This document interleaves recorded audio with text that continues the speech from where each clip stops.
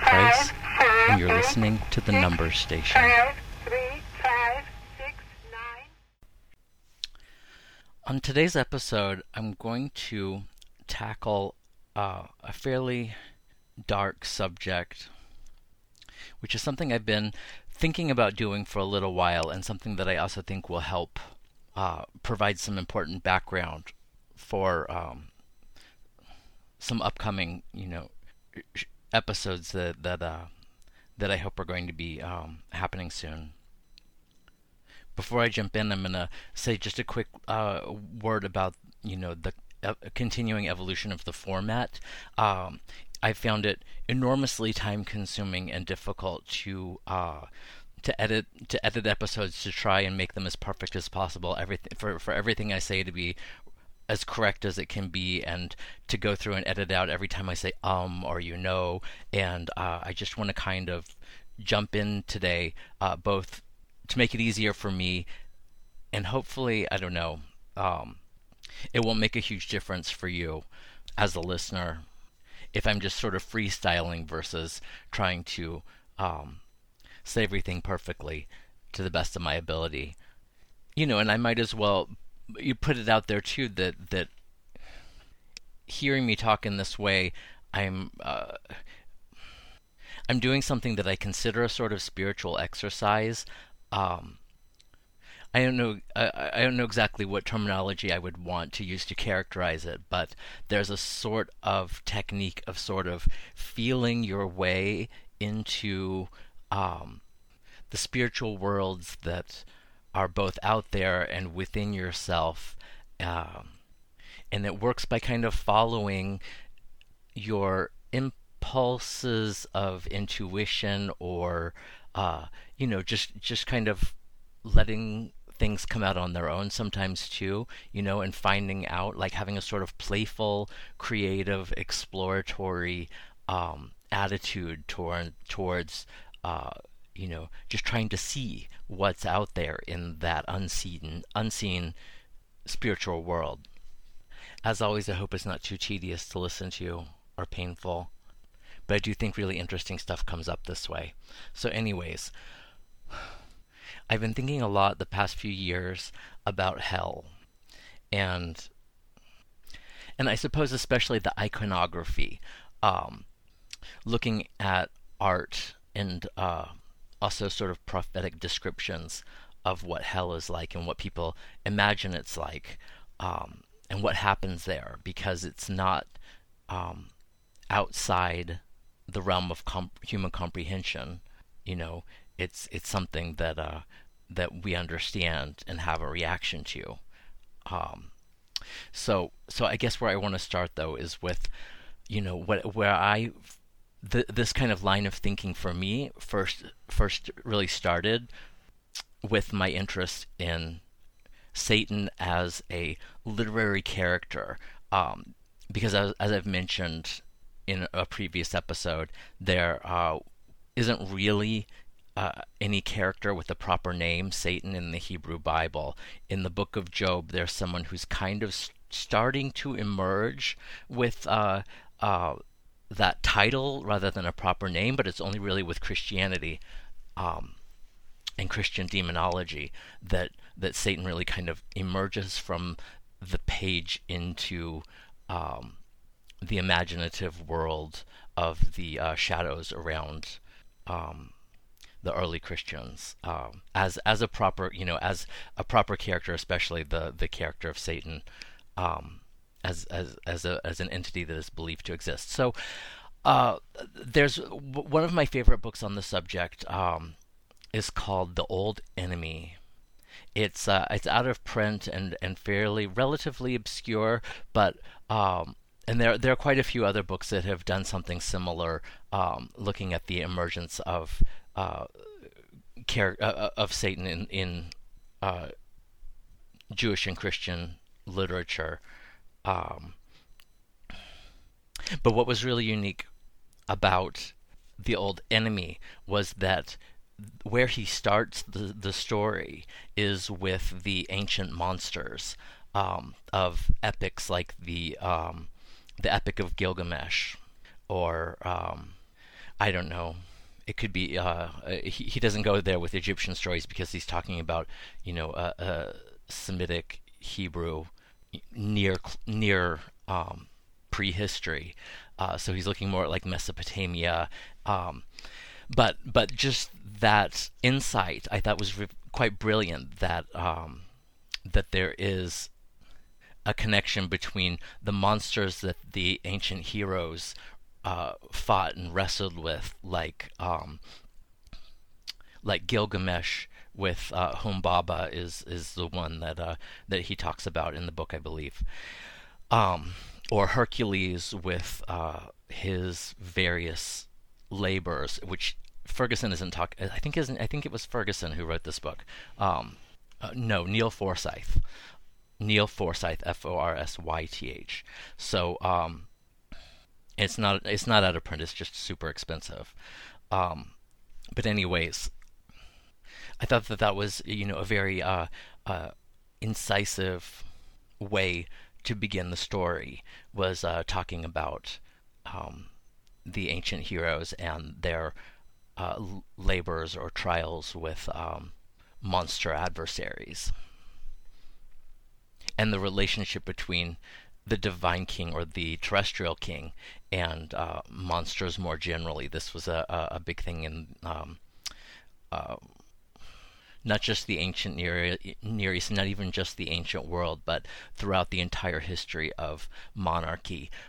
There was this sense that one of the reasons the king was the king, he was the king of all the people in his kingdom because he was the most powerful person, and one of the responsibilities that went along with being the most powerful person in the kingdom was that he was responsible for slaying fantastic monsters.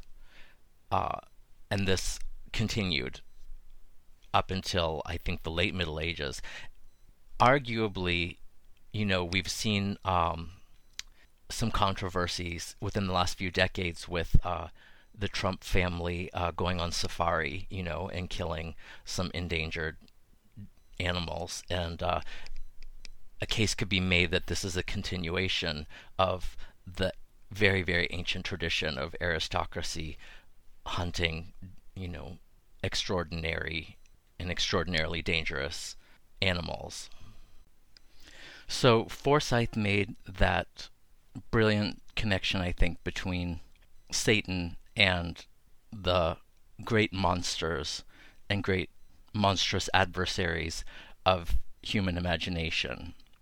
So, moving forward from Satan as the monster of ancient imaginations, the next connection I'd like to make then is between monsters and nightmares. So I've also been interested in this psychiatrist from Harvard named Dr. John Mack. He won a Pulitzer Prize for his biography of Lawrence of Arabia. And I think he was an important part of the psychiatry department at Harvard University. I'm not sure if he was the head of psychiatry, but he was a professor of psychiatry at Harvard, and he specialized in nightmares and wrote a very interesting book called, I think it's called Nightmares and Human Conflict. Yes, Nightmares and Human Conflict, where he looks at the relationship between the kinds of nightmares that people have when they're asleep and dreaming, and the relationships between those nightmares and the conflicts, the experiences of conflict that people have during the day, during waking consciousness. And in his the later part of his life, he became a very controversial figure because he opened up within, under the aegis of Harvard University, he opened up this center for the treatment of people who claim to have been abducted by aliens. And it was controversial because he seemed really to accept that they had really undergone an alien abduction experience, and the purpose of the center was to provide counseling for the trauma of their abduction. But the reason I'm bringing him up here now is that I saw a really interesting relationship between his work on alien abduction and his work on nightmares that he had done previously. And as far as I know, I've never seen anything that he wrote linking the two together. But I'm certainly not an expert in his books and papers, so maybe it's there, maybe it isn't. But for me, it seems really interesting that this interest in nightmares shifted to, or developed into, an interest in people's alleged alien abduction experiences. Now, I've been talking with one of my friends about some of this stuff. So I suppose for me there was, up until a few years ago, a real focus on the character of Satan as an agent of harm within a wider heroic narrative. He's the antagonist of the Jewish and then Christian and Muslim cosmic narratives. You know, he's the enemy of the believers, and not just the enemy, but the arch enemy, the king of all adversaries. So I had been sort of focused on that character, and then within the last few years that shifted as I started learning more about the Holocaust in particular, alongside other kinds of catastrophic traumas, such as the people who survived the bombing of Hiroshima,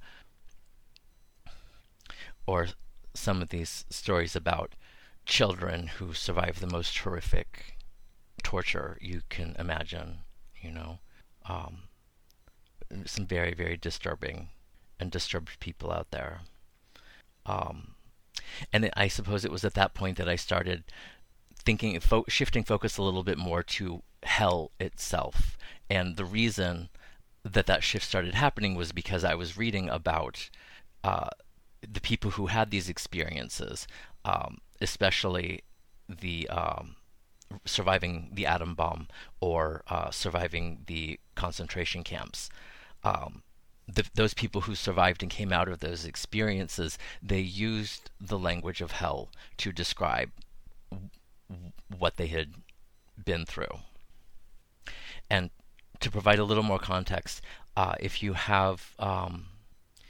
identify as in any way sensitive, you might want to, skip forward a minute or so. I'm going to introduce some images here that I found particularly disturbing, that kind of evoke the image of what exactly I mean when I say these people said that they had experienced hell. Robert Lifton was a psychiatrist who wrote about the citizens who survived the bombing of Hiroshima and Nagasaki. He said that the people who were present in the city when the bombs were detonated often experienced a flash of light and intense heat, and then the ones who survived woke up to find themselves often underneath. Most of the buildings were wooden, and so they found themselves underneath. The structures had collapsed, and the entire city, their entire environment was completely destroyed, and they didn't understand what had happened. Earlier in the morning there had been a bomb warning, but it was subsequently they were told that the warning, was the danger was over, and that they could return to life as normal. And then it was maybe half an hour or 45 minutes later that the bombs actually hit. So a lot of people who were waking up didn't understand what had happened, and there's one man who was a little bit outside of the city and saw people coming, out of areas closer to the epicenter, and the way he described it, he said that often they were so badly burnt that he couldn't tell if he was looking at them from the front or the back. Um, they might be charred completely black, and he described having, some very young girls walking towards him, and he just didn't understand. Like this is this point where the people didn't understand what had happened. He didn't understand why the girls did not have any skin, on their bodies. And so afterwards, when people were talking to uh, um, Dr. Lifton as he was writing his book about this, they would describe what they had experienced using the terminology and the metaphors and images and the language of the Buddhist description of hell. And so I include that description of these very graphic details to sort of illustrate that I think, it's a fair characterization. So returning to those prophetic descriptions of what hell looks like and what people in hell are experiencing, and especially artwork. If you look at artwork, especially from the Middle Ages in Christian Europe, there's plenty of paintings of the sorts of agonies people experience in hell. And so approaching those images as nightmares in the sense of, John Mack's work on nightmares and how they relate to waking conscious experiences. My impression is that the overwhelming majority of images of hell, what they are depicting is people who are having experiences of being tortured. They the predominant experience, I suppose, of the person who is in hell, what they are experiencing is being in pain and not having the power to protect themselves or to make the pain stop.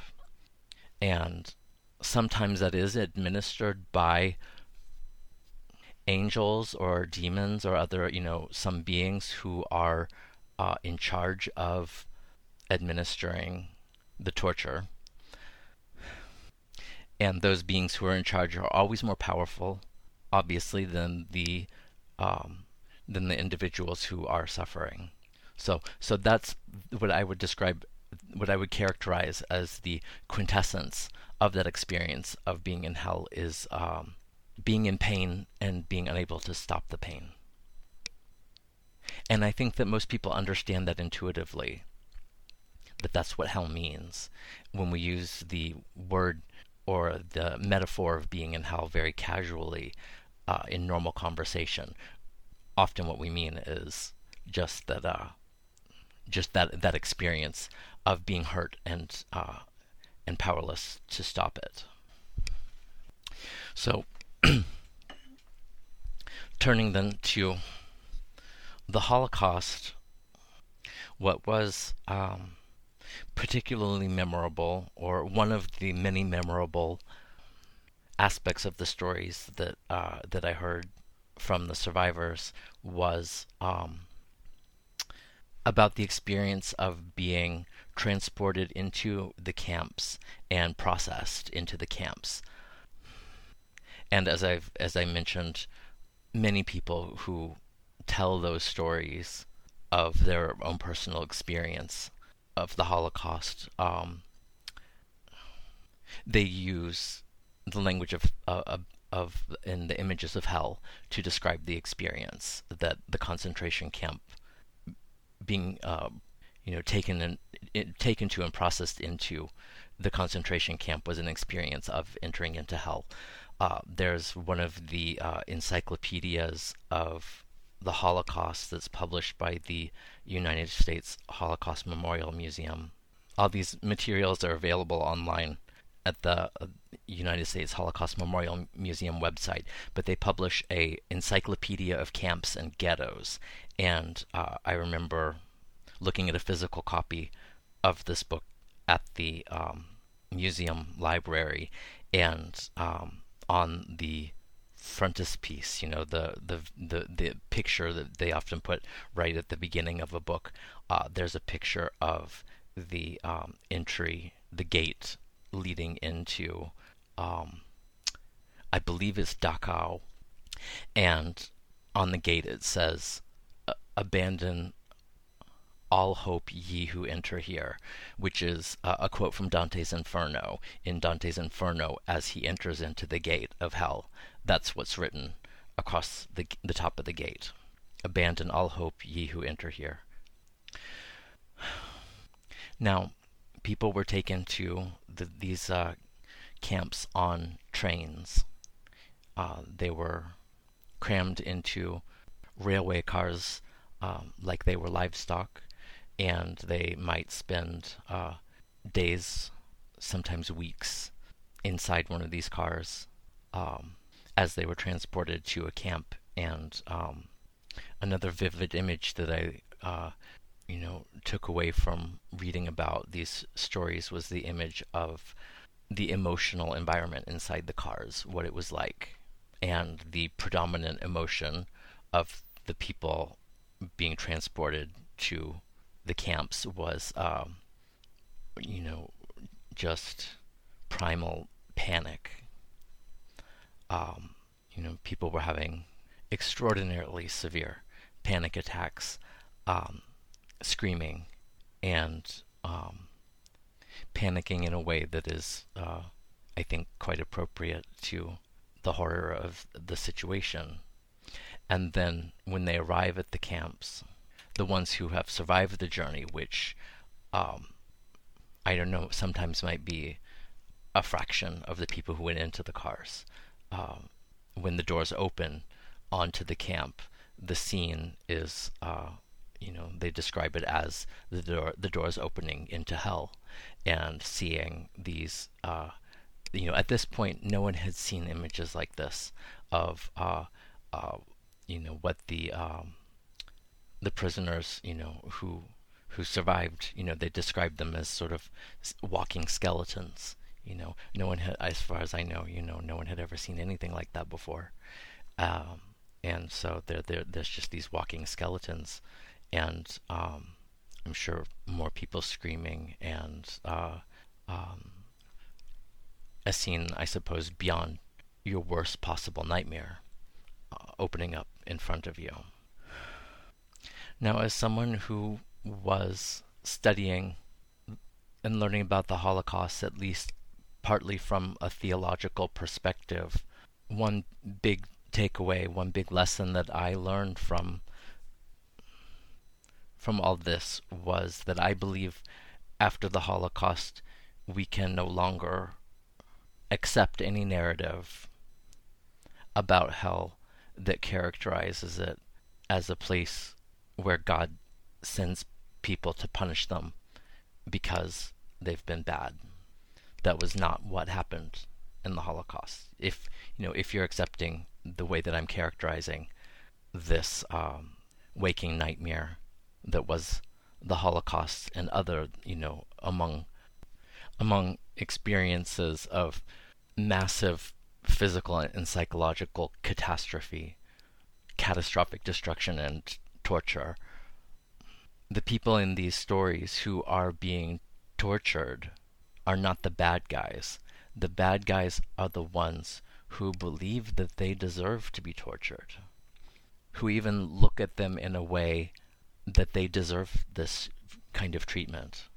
Those are the bad guys in the story. So whether you believe you have some idea of what happens after death or not, or if you prefer to take this one reading of heaven and hell that I am offering here as metaphors or maybe dreamlike memories or premonitions of experiences that people have here on Earth. I mean, you could debate the afterlife until we're blue in the face, but I don't think anybody can deny that in this world, people do have extreme experiences, including experiences of extreme pain, which I propose can rightfully be characterized as an experience of sort of what it's like to be in hell. Whether you believe in hell as a place in the afterlife or as an experience that people have here on Earth in this life, after the Holocaust, I think that it's impossible for anyone to continue making the argument that hell is a place of punishment for sins. I don't care what you've done, even if someone is guilty of having committed a crime, nobody deserves to be tortured. And the way this came up within the past 24 hours or so, I've been talking to one of my good friends about lucid dreaming.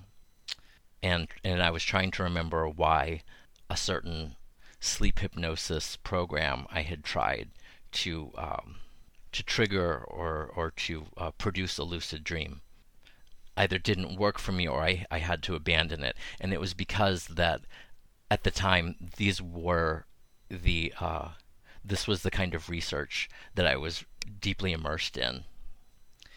And I was really scared because I felt like, maybe the reality that I'm waking up to is that we actually are in hell and just haven't fully become conscious of the fact yet that we're being processed into it very slowly, but that's the reality that we're in. I don't believe that, but at the time it seemed very possible to me, and it was I think understandably, a very disturbing thought. So in Buddhist cosmology also, there's a book called Meditative States in Tibetan Buddhism, which goes through all of the different realms that you can be born into in Buddhist cosmology, which includes a sort of, they don't like to call it heaven. I think it's a much better characterization. They call it the waste realm.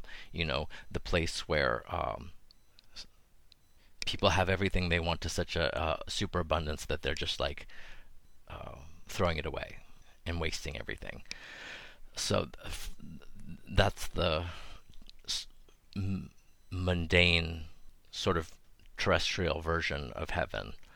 I also kind of associate that with celebrity, and especially what celebrity does to young people. That the way that getting everything you want in this world, can be really bad for people and lead to some serious addiction problems and death. And certainly is not the heaven we imagine that it would be if you got everything you wanted. And then there's a hell realm. There's actually two hell realms, a hot and a cold hell, and so on. And the reason that the main relevance to it, it's a great book, and if you're interested, certainly check it out. But the relevance to lucid dreaming and my experience of it, in the time that I'm talking about today, is that in this book, the Lama says that when you're reborn into one of these six realms of samsara, of worldly existence, I don't know if that's a great translation, but when you're reborn into one of the six realms of Buddhist cosmology, including the hell realm, that it's not like a journey in the sense of being transported from the human realm up to the top or down to the bottom. It's not like a going somewhere in that sense of a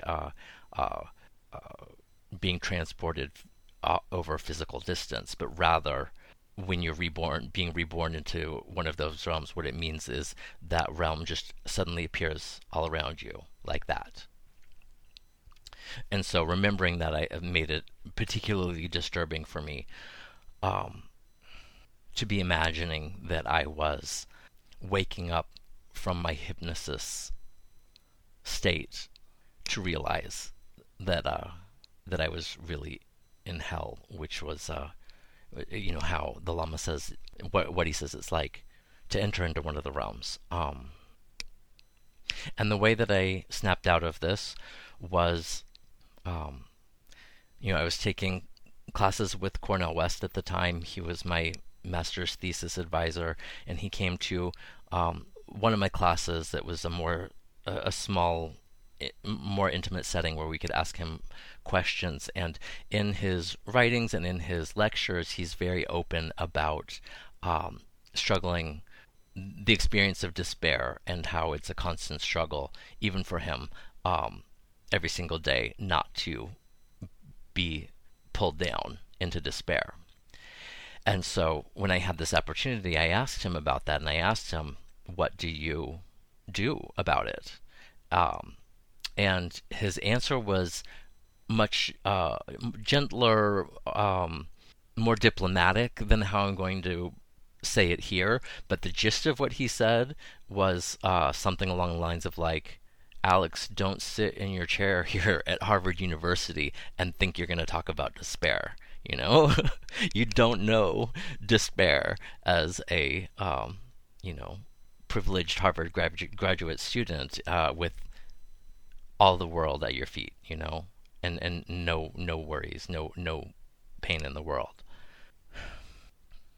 So there was that, and then the next part that really helped me snap out of it was, I guess, when I really fully understood, or it occurred to me to remind myself that the stories I was reading about the people who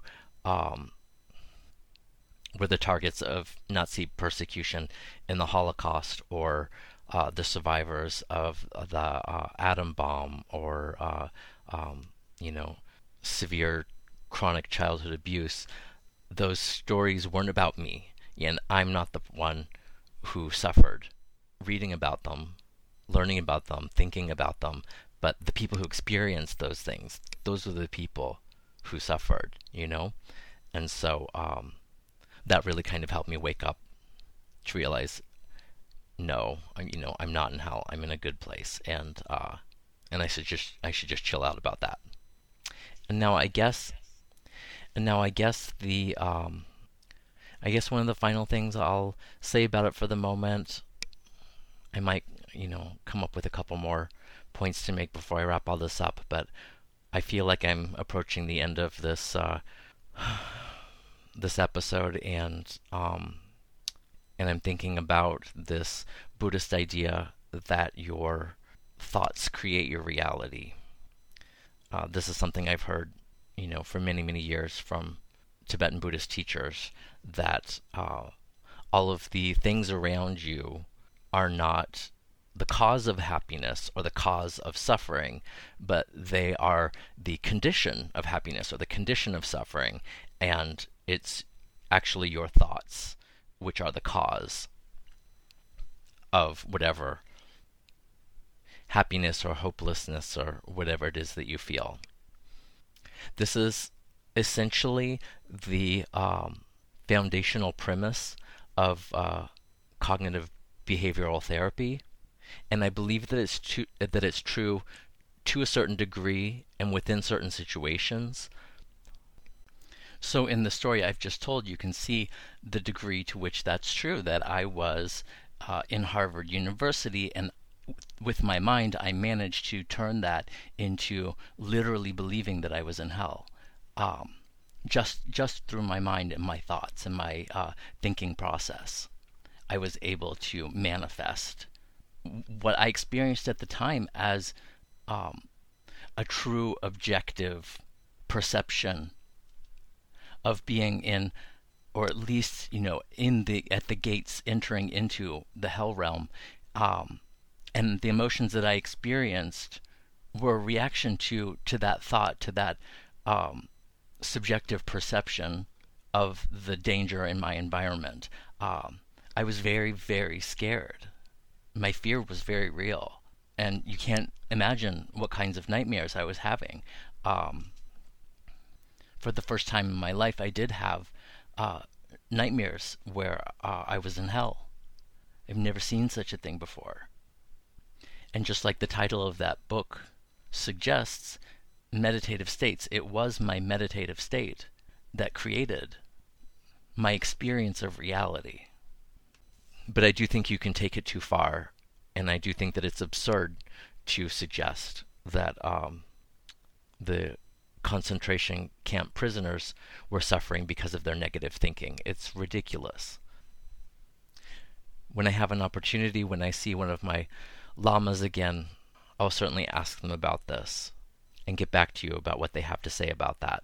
But the way I see things, it's not the negative thinking of the people who were the targets of persecution in that situation that was the cause of their pain. It was the negative thinking of the perpetrators that was the cause of the pain of, the prisoners. And that word prisoner provides, I think, an interesting and important segue here to one other point I wanted to make about some relationship between hell and prison.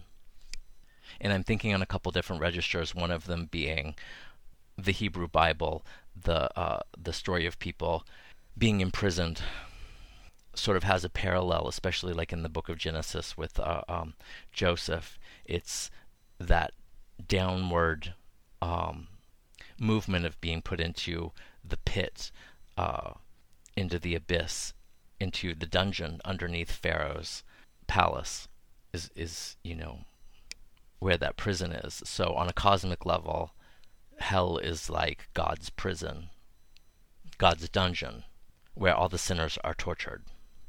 God forbid. And we do hear people, even in our relatively humane modern Western prison system, the prisoners still describe it as an experience of being in hell.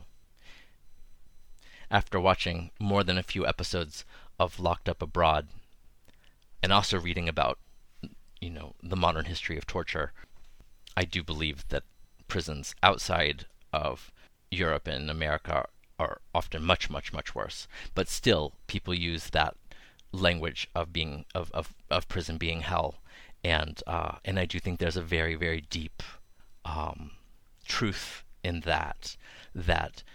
As I was describing earlier, the main characteristic of the main experience of someone in hell is of being powerless, having your freedom taken away, which is the whole point of what prison is supposed to do.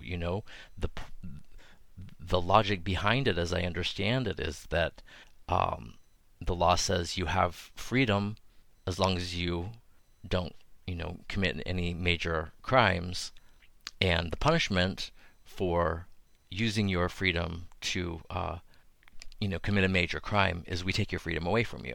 So that's I think a fair characterization of the logic behind prison, is that it is supposed to take your freedom away, specifically your freedom to hurt, your freedom, your ability to hurt other people.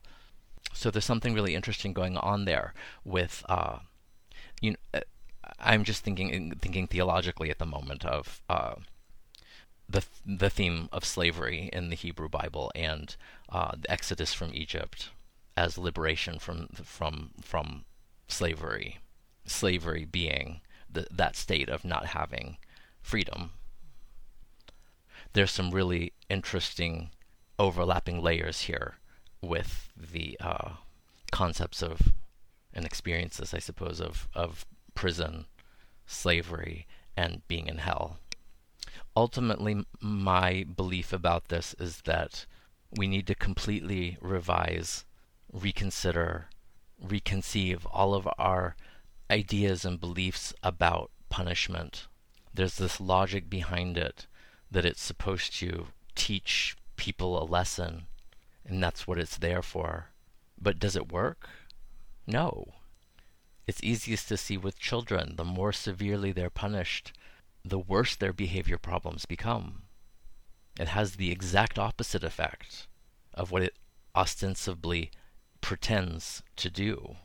And so I do think there's a sense of insincerity in punishment that punishment has never been about teaching anyone a lesson. It's always been about putting someone in their place, and not in their proper place, in their place at the bottom of the hierarchy of power, I suppose.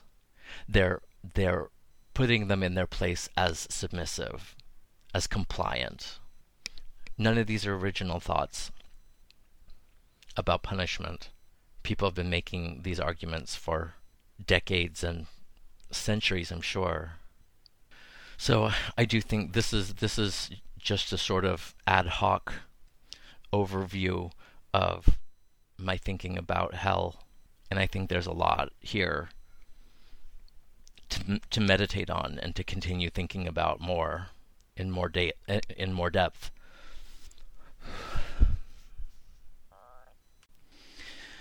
All right, so I said what I had to say yesterday and didn't quite wrap this episode up and slept on it, and I'm coming back, listening to it again now and trying to figure out, I know I want, and I imagine many listeners want, the episode to have like a neat, tidy ending where things come together, and the themes that I introduced in the beginning of dreams and nightmares and monsters and hell and everything comes together in some tidy moral lesson or something.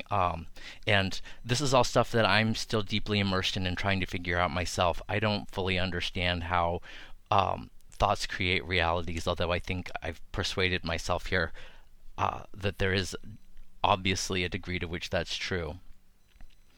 So I think that I do just have 2 more bullet points, I guess, to cover here before I stop talking and call it an episode.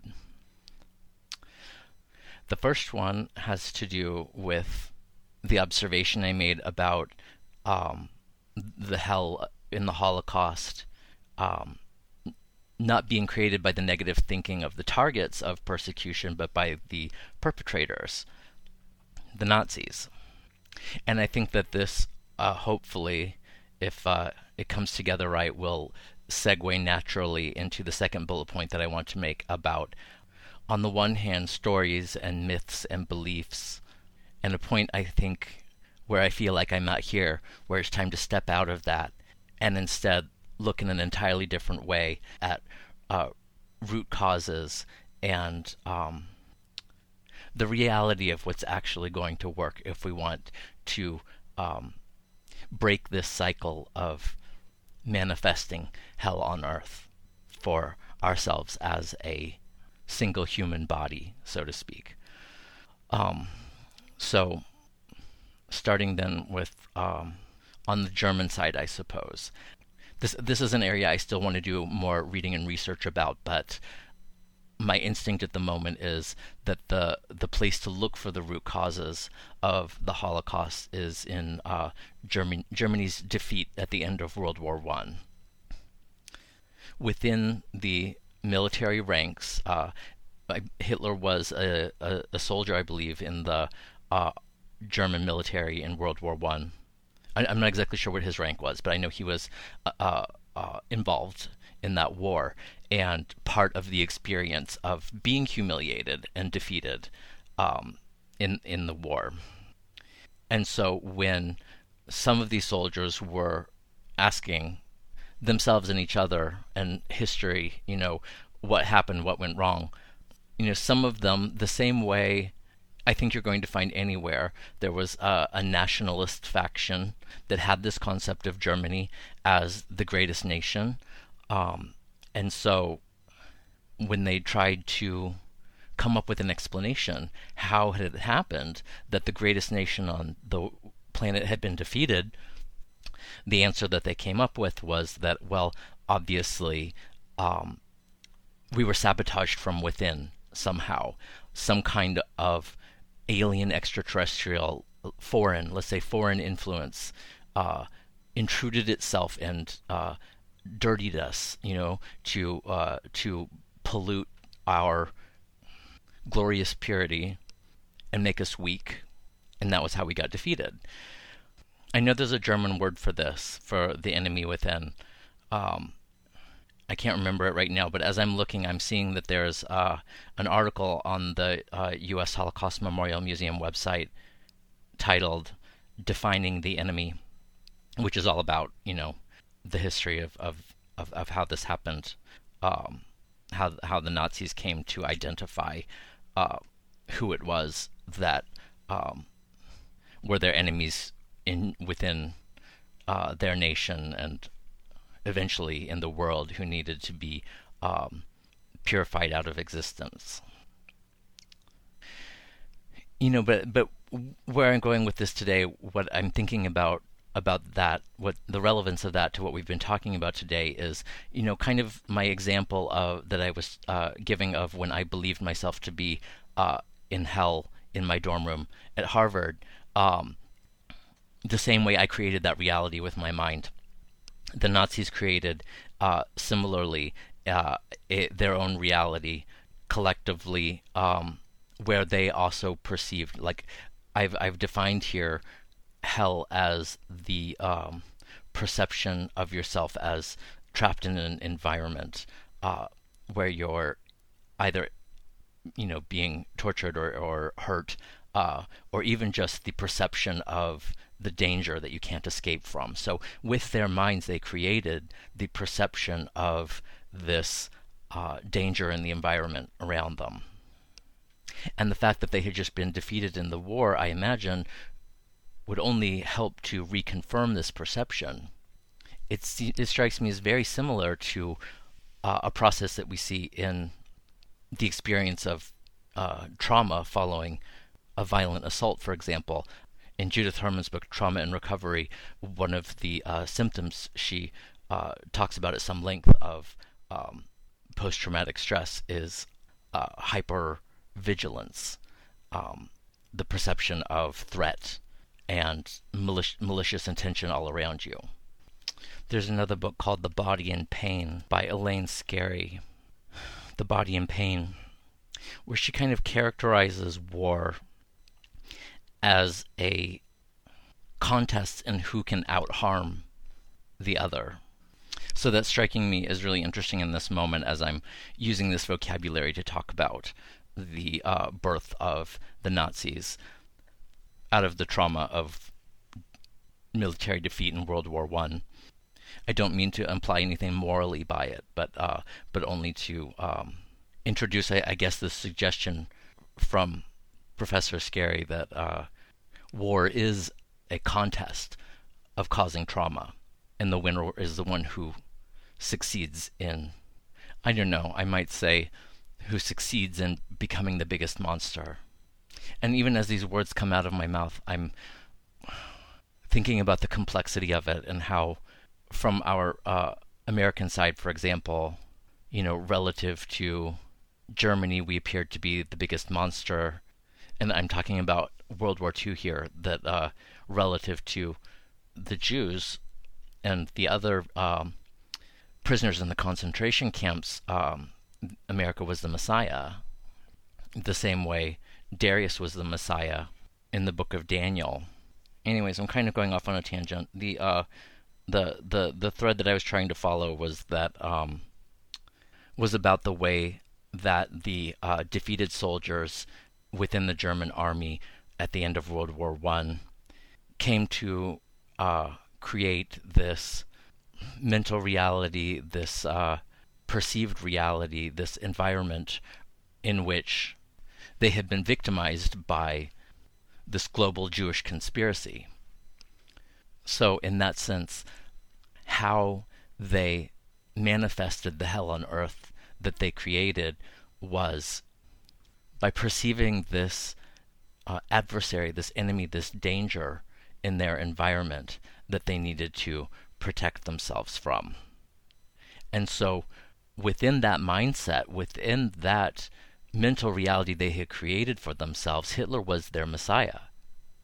He was the one who was going to save them from the enemies who had brought them so low, humiliated and defeated, and he was the one who was going to make Germany great again. So I'm not even sure in the end that I would characterize it as necessarily negative thinking.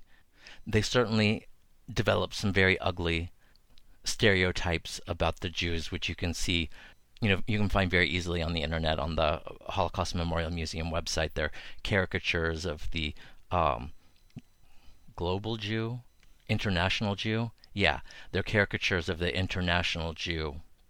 But I'm not necessarily sure that they perceived it as thinking negative thoughts about other people, but rather they perceived it as protective thoughts about themselves, self-defense, preserving their own dignity and honor. Maybe they perceived themselves as having been emasculated. I guess all I really have to say more about this right now is that I really do feel like I've hit on something here about the role of that sort of mental creation of the environment around yourself as dangerous or threatening, and I suppose how people either individually or collectively come to commit violent crimes. But there is some fine line somewhere in there where perceiving yourself as either a victim or in danger of victimization, threatened, your survival threatened, depending on how seriously you believe yourself to be in danger and how far wrong you are and how extreme your self-protective behavior in response to that perception turns out to be. Like, that's how violent crimes are committed. The perpetrator always perceives themselves, I think, as a victim who is correcting a state of injustice and defeating that old enemy, to borrow the phrase from Professor Forsyth. So now, I'm not sure if I worked that segment out as well as I wanted to just now about how the Nazis created their own hell through their misperceptions of themselves as victims of the Jews, and and then essentially throwing the Jews in the fires, throwing the Jews in the pit, trying to purify the nation and the world of their pollution. I'm not sure I did such a great job with that, and I actually have this really intensely uncomfortable feeling now walking away from it because, I don't know, I guess because it is a pretty black and white situation where it's very clear who the perpetrators were and who the victims were, and it's unsettling to really try to understand the thought process of how it happened from the perpetrator's point of view. I think that's something that's very uncomfortable that nobody likes to do. Trying to understand, trying to really understand violent criminals is something that I think is very, deeply unsettling. And it's why I think the people who are best at that kind of work, like law enforcement work in general, tend to be people who see the world as fairly black and white. But I think that this process of understanding is ultimately the only way to end the cycle. Like, if you have this mind that only has two categories of good people and bad people, that duality itself in the mind is going to continue creating a reality where conflict will continue to happen. Conflict will always continue to happen, but it can only be resolved through the defeat of one of the partners in the conflict. And the alternative to conflict, which is resolved by force, is therapy. But does anybody really want to understand? And would understanding force us to see things about ourselves that we don't want to see? That we're maybe not so innocent and not so good as we like to imagine? That we don't belong to that Aryan master race in the sense of like the category of people who are all good and thus naturally and innately superior to the category of people who are all bad.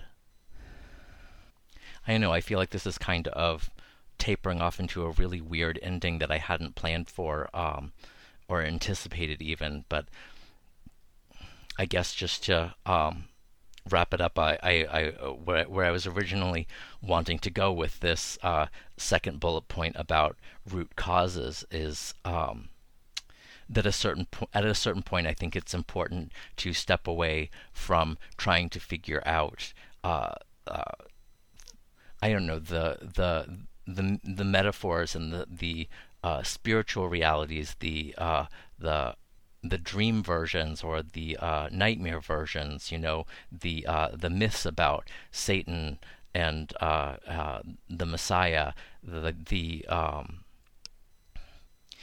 and even like abstract categories like victim and perpetrator, to stop trying to play with those symbols and put them in their correct order, and instead to actually come down into, I suppose, documentary history and start asking those hard questions about what were the root causes and what do we have to do to prevent this from happening again in the future. At the end of World War II, at some point, over the last part of the 20th century in America, we developed this motto about the Holocaust: never again. This should never happen again. And we were committed, and I, hope we still feel very committed to that never happening ever again. And yet, what the hell is going on with the reappearance of people identifying as Nazis, with the rise of, right-wing thinking? Obviously, we didn't understand properly. We didn't understand, and we didn't implement the safeguards and make the decisions and policy changes, I suppose, that would follow through on that commitment. There's an extremely ugly anti-immigrant sentiment that's becoming a lot more visible in America, and I don't know that it was ever really not a part of American consciousness. It was just a lot more quiet, I think, until recently, and perhaps it didn't have the same kind of support from the executive office that it has now. And this is an ongoing concern around the world. These aren't questions that have answers yet. It was, I think, just quite recently, I think as recently as 2015, just a few years ago, really, the United Nations called for more research to be done in the root causes of genocide. They don't have the answers, and I don't have the answers, but I do believe that this effort to understand and the effort to be sincere about it is the only way to get to where we want to go.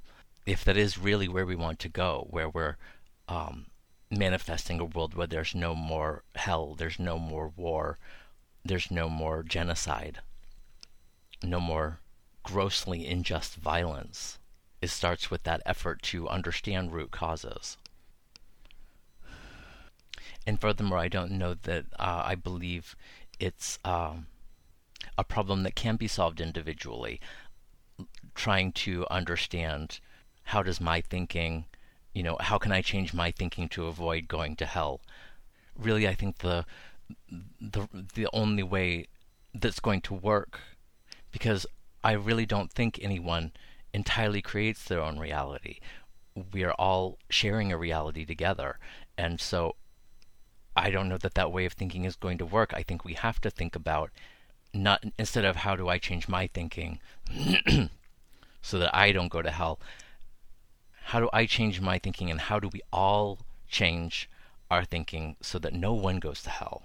That's really the only way that I think is going to work. To recognize that it's a systemic problem. It's like the prisoner's dilemma in game theory. Who knows, maybe I can come back to game theory in the future. I think it's a really interesting way to think about trust and the strategy we need to develop to manifest a true paradise reality that's sustainable, if indeed that is what we really want, and I feel pretty confident it is.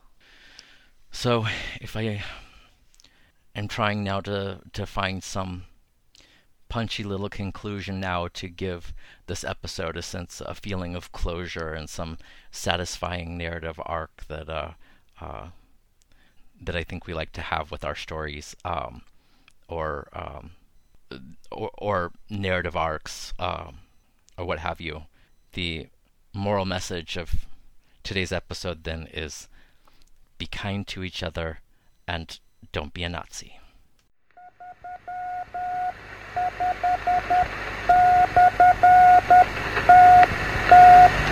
8084198 end.